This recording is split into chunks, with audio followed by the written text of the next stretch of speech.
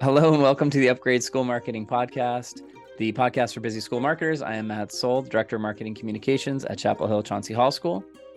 Hi, I'm Angie Ward. I am the founder and president of Enroll Media Group, a digital marketing agency for schools. There we go. Angie, I hate to say it, but summer is just about over. In some cases over. And it flew by.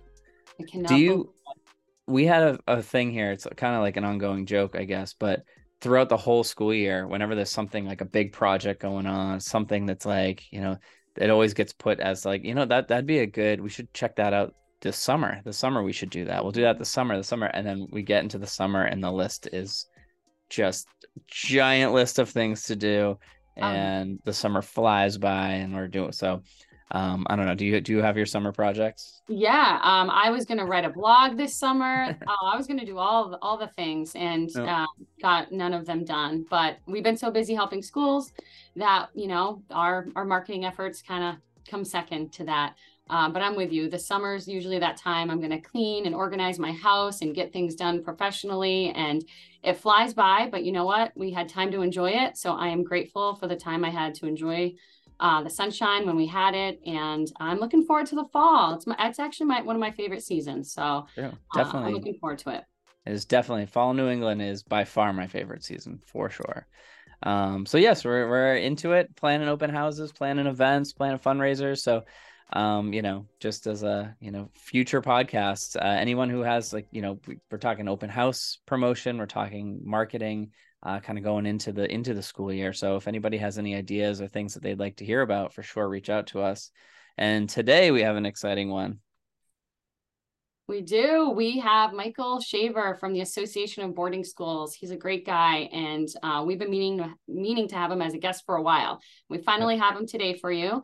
Michael's the VP of Marketing and Information Management for TABS. Michael leads the association's global marketing and communication efforts to help families understand the power of boarding and why boarding school might be the right fit for their family. In addition, Michael works closely with TABS member schools to understand student recruitment trends and to develop data-driven strategies that can expand their applicant pool.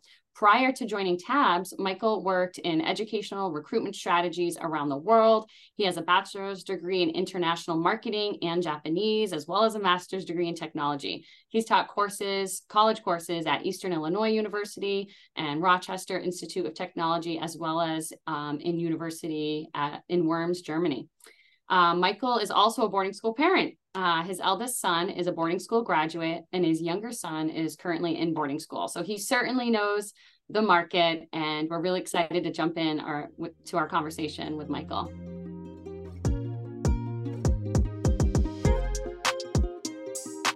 All right, welcome, Michael. Thank you so much for joining us today. How are you? I'm well, Matt. Thank you for having me. This is actually my very first podcast, so I'm really excited to be participating. So I've participated and have written articles and blogs, but this will be my first podcast. Awesome. We're excited to have you here for the first time. We'll make it fun. And we'll jump right into it too, because I know we've gone through, you have a lot to talk about and talking about international students. So the first thing I really wanted to just jump right in is, what's happening from your point of view in the international landscape for boarding schools here in the United States? Yeah.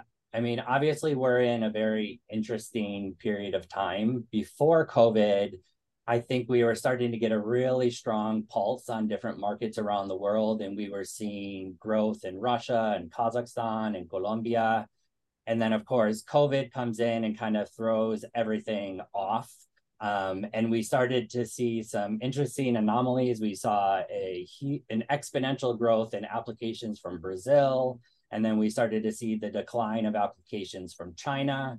And so I think this being kind of the second year back for marketing and recruitment efforts for international students, I think we're going to start to get a better sense of whether that COVID bump or dip, depending on what you experience, is over, or will those actually be longer lasting trends? I think everybody is asking about China and has an interest in China. And so we have done some surveying and looked at some data with our schools. And what we have seen in Chinese application numbers pre-COVID versus basically post-COVID is that, yes, there was a decrease in application numbers to our boarding schools. About 70% of our boarding schools saw a decrease in applications from China, and then another 20% said they remained about the same. And so we really only had about 10% of our schools that saw a significant growth. And so as we look at the data more, what we're starting to see is that even though we've had a decline, we actually still have plenty of applications to go around. The challenge is those Chinese applications are not distributed throughout our membership. So, many of the schools that had tons of Chinese applications prior to COVID are still getting a ton of applications and even more. And then other schools are declining. So for me, in my role, what I am looking at is when we're focusing on China and marketing out to China, that we need to help Chinese families understand about fit, about how to find the right school, and then also help schools tailor their messaging and their value proposition to Chinese families. Got it. That makes sense. And that will kind of diversify, where the applications are going and help some of those other member schools. Yeah. That's what we're hoping. Got it. Now, in the, TABS data that you guys have been able to pull together, is anything jumping out to you as kind of a clear trend in terms of other locations that are seeing increases in applications here for the U.S. boarding schools? Like I said, we saw a big growth in applications from Brazil. We're still waiting to see if what factors that played. But I think no surprise to anyone, and the country I get the most questions about is India. And we are seeing growth in interest for boarding schools in India. We're not seeing a growth in applications yet. But when we look at our boardingschool.com analytics, India continues to be moving up the chart based on the interest. What is interesting with India is that it's what I call a reverse market. So student recruitment for India started with PhD programs, and now it's gone down to masters, and that's really the bulk of kind of the recruitment in India. We're starting to slowly see the trickle down into bachelor's degrees. So I don't think we're at a phase where we will see significant applications for K through 12 or boarding schools. I think we're at the infancy stage where, as TABS, we are trying to lay the groundwork for future efforts. So just helping families understand what is boarding school, why should a family look at boarding school as an option for their education. And so that's where we're moving. Not saying that a school couldn't get applications from India. I just don't think it's a significant market yet. Another thing that is interesting, as we start to get applications from India, I think what we're going to see are many of the students having dual citizenship. Many of the students because it was a reverse market, many of the students that are going to be boarding school age, and we're even seeing this in higher ed, were born in the US while their parents were doing a master's or PhD program. So I think that's going to be an interesting factor as the India market grows. Another country I think that is really interesting is we are starting to see a regrowth in Japan. So Japan was a very significant market for boarding schools in, I would say, the 80s, 90s, and then had dipped off in the late 90s and early 2000s. But as we look at the data and as we talk to families, what we're seeing is the students that went to boarding school in the 80s and 90s are now parents, and they want their children to have a similar experience. So I think we're gonna, as we see more and more of our alum become parents, we're gonna see an increase in the Japanese market. Also, we're starting to see an increase or more of an interest in junior boarding schools in the Japanese market. Oh, okay. And then I think for me, some of the countries I'm keeping an eye on because I think we're going to see more and more opportunities are countries like Albania, Azerbaijan, Rwanda, Bangladesh, Uzbekistan, Tajikistan, Guyana. So I definitely think there are some emerging markets that we're maybe not going to see in the next couple of years, but will be, I would say, rising markets a little further into the future. Wow, that's great. That's interesting. Yeah, I mean, that's already, I think a good to-do item already out of this is to go back into alumni from Japan back in the 80s and 90s. I'm going to do this after this to go through and see. But that's a really good, that could be a really good targeted campaign right there to find those alumni from that span of years and outreach with them. So with all the, there's a lot of countries that are, sort of on the list to kind of to keep an eye on and to outreach to. Do you have any recommendation as far as like how schools are using their digital marketing in general with international students? Yes, we're getting more and more questions about digital marketing. I actually think it's a new frontier for a lot of the boarding schools. Up until COVID, everything was in person. We did in-person fairs, they did in-person interviews, etc. And then COVID hit and we had to move to virtual or digital. And I still think it's a growing interest and area for boarding schools. And so I'm getting more and more schools asking about CRMs, about drip campaigns, social media, analytics, and even website advice. We get a lot of questions about, should we translate our whole website into 6 different languages? And I usually tell them, I don't think you need to do all that work. It's expensive. It's a lot of work. But what I do encourage schools to do is maybe create one page on their website that is in a local language and targeted to parents in that country. So you have one page in Vietnamese that is targeted at Vietnamese parents.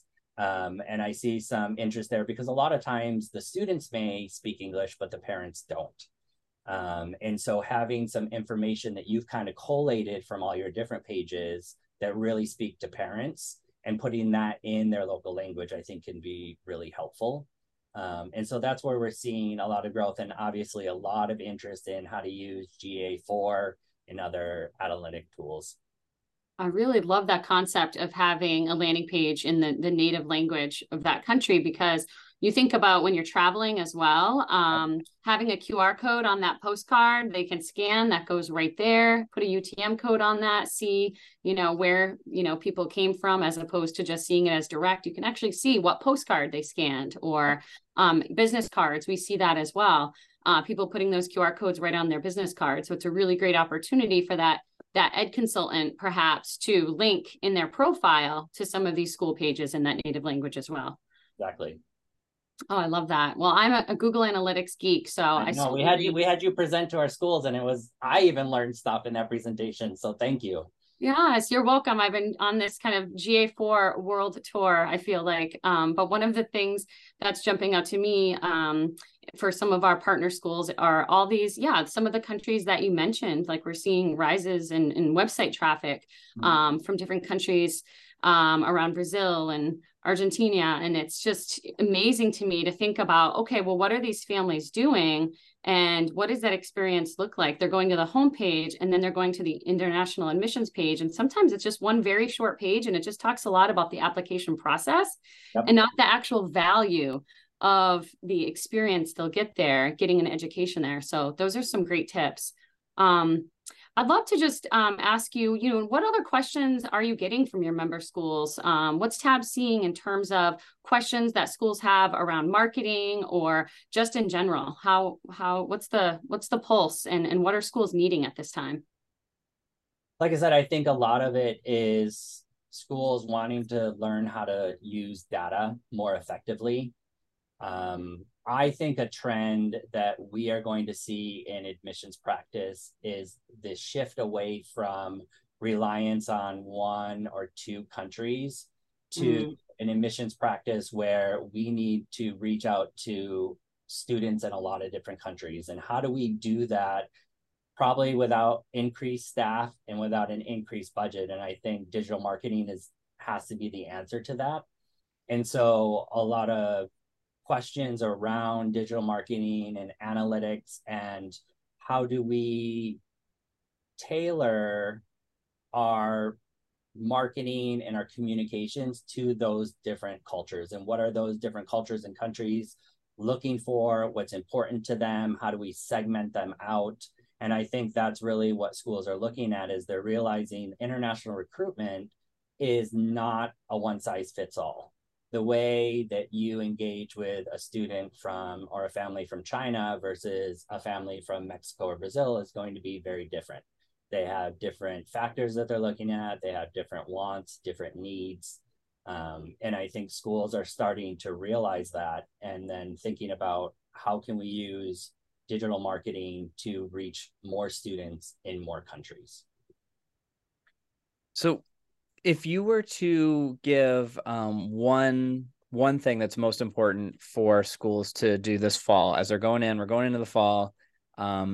Every school I'm talking to is super focused on international, whether it's, like what we're saying, like how do you get the right message out, or what should we be on, like what platform should we be on, like, all these different things. But if you were to give one thing that is just a top level thing that somebody who is in my seat, school marketing at a school right now, should be focused on and should be doing, what would you say that is? It's data.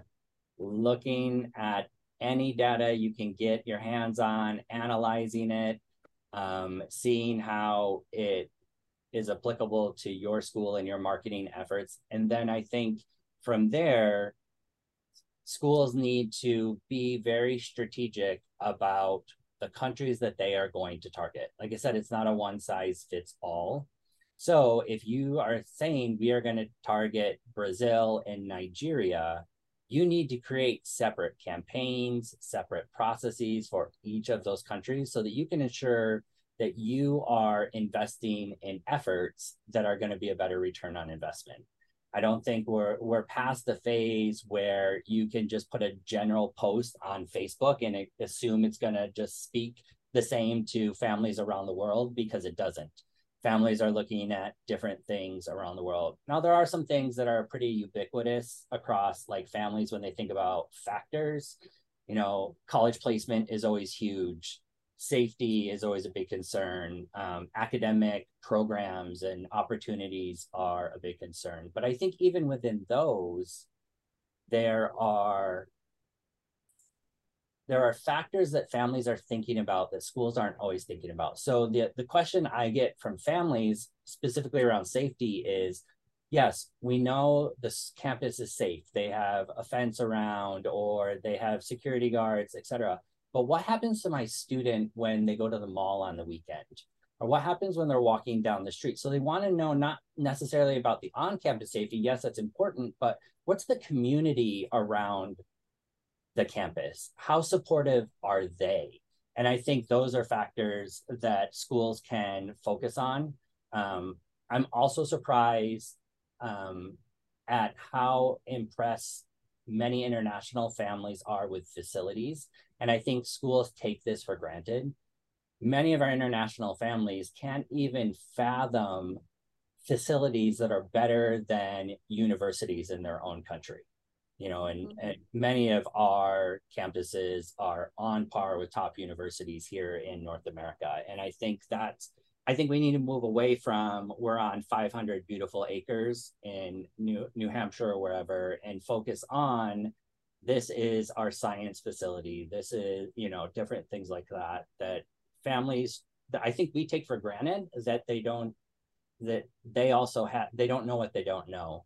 And then I think the last two are a little more intangible. And I think it is the intangible benefits, like the independence that students get, the social skills, the conflict resolution skills. I think those are really important to think about when you're marketing to international families. And then the last one I would say is belonging. And what is the campus culture like? And talking specifically to that, how are students, especially international students, supported on campus? What about food, etc.? And so, like Angie, what you were saying is that usually it's just one basic page that this is how the application process is different for international students. I really think we need to move into a place where we have international student pages that are more built out and are talking to factors and questions that international students specifically have. I Can I love can I that. can I follow up with just one thing on that? Just I know you're talking about just like the things they're looking for, and we've talked about like digital marketing, but one thing that like always comes up to me, and I always, it's hard to measure, but I always assume that this is like one of the most powerful things we can do, and it's word of mouth with current students, with alumni, with current families that you have on your campus. But it's always tricky. You're working on time zones, you're working with languages, you're working all across the board. So I didn't know if you had any sort of best practices or some wins that other schools have had, or anything that you've seen that would really be good for schools to know in terms of how you can amplify your word of mouth internationally. Yeah, I always tell schools, if you can, connect students with students and parents with parents. Whether you have an ambassador program, especially if you can connect, same country to same country. If not, at least try to connect region to region, and have those opportunities. I think alumni are a great asset. They're a lot of times in the country. Can they do some information sessions? I think you need to make sure that you are training them properly, that they're not too far removed from the school, because your school back in the 60s or 70s is probably very different than it is now.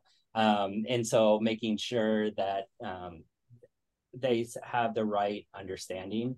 But I always say, if you can connect students with students and parents with parents, that's gold. Mm-hmm. Yeah, and there's a lot of great tools out there that can help with that as well. You can kind of find these plugins to add onto the website or through your email marketing campaign, give contact information through those ambassadors. I also wanted to mention there's some great websites out there. When we look at the data, when we're looking at Google Analytics data, Study International, Finding School, U.S. Boarding Schools, Boarding School Review, all of those great websites, really lean into those because they have heavy international use. And so really making sure that you're calling out the things that you mentioned, Michael. It's a balance. It sounds like it's a balance of outcomes and what your student will get, but also making sure you're balancing that with the experience, as well as something as simple as the facilities and the state-of-the-art STEM center, and also what else is around. So I think one of the things that we see is parents looking to know, okay, where's the nearest city? Where's the nearest airport? Like, you're in New York State, but what does that look like for somebody if you're upstate New York versus the city? And so definitely calling out the location as well. There have been a lot of tips here in this conversation around, what to market and sort of what to say and how to stand out. In terms of the platforms that you can do so, I think I would agree that it's your website and those landing pages. Those are a great place to start. And once you have those bones in place, then you can really start to market even more, like build those specific postcards, maybe put together a paid advertising campaign. A lot of these countries use Google, and you can simply run a Google Ads campaign or Meta campaign if they're using Facebook and Instagram. So I just wanted to mention we're seeing some success there in the advertising space, but it goes so much further when you have that page that speaks to all of these things. So those were some great pieces of advice there. Add in, for any TABS member schools, we have boardingschools.com, which sees over 100,000 visitors every year, and schools can update their profiles at any time. And so they can go in and add in some of these factors that maybe they haven't talked about previously, or add in new videos or add in new photos of things that might be more important to international families. Yes, that's great. What a great resource for the member schools. Do you have any other final tips or advice before we close out this podcast today? I think, like I say, I'm big on data right now. So we are really, TABS, myself, I think everybody right now is really focused on data. I think we're at a place where we're going to see bigger changes in markets, and even them happening even faster than they have before, with currency, with politics, with a lot of different factors. So I think the more you can try to stay up to date with data and trends, the more effective your marketing can be.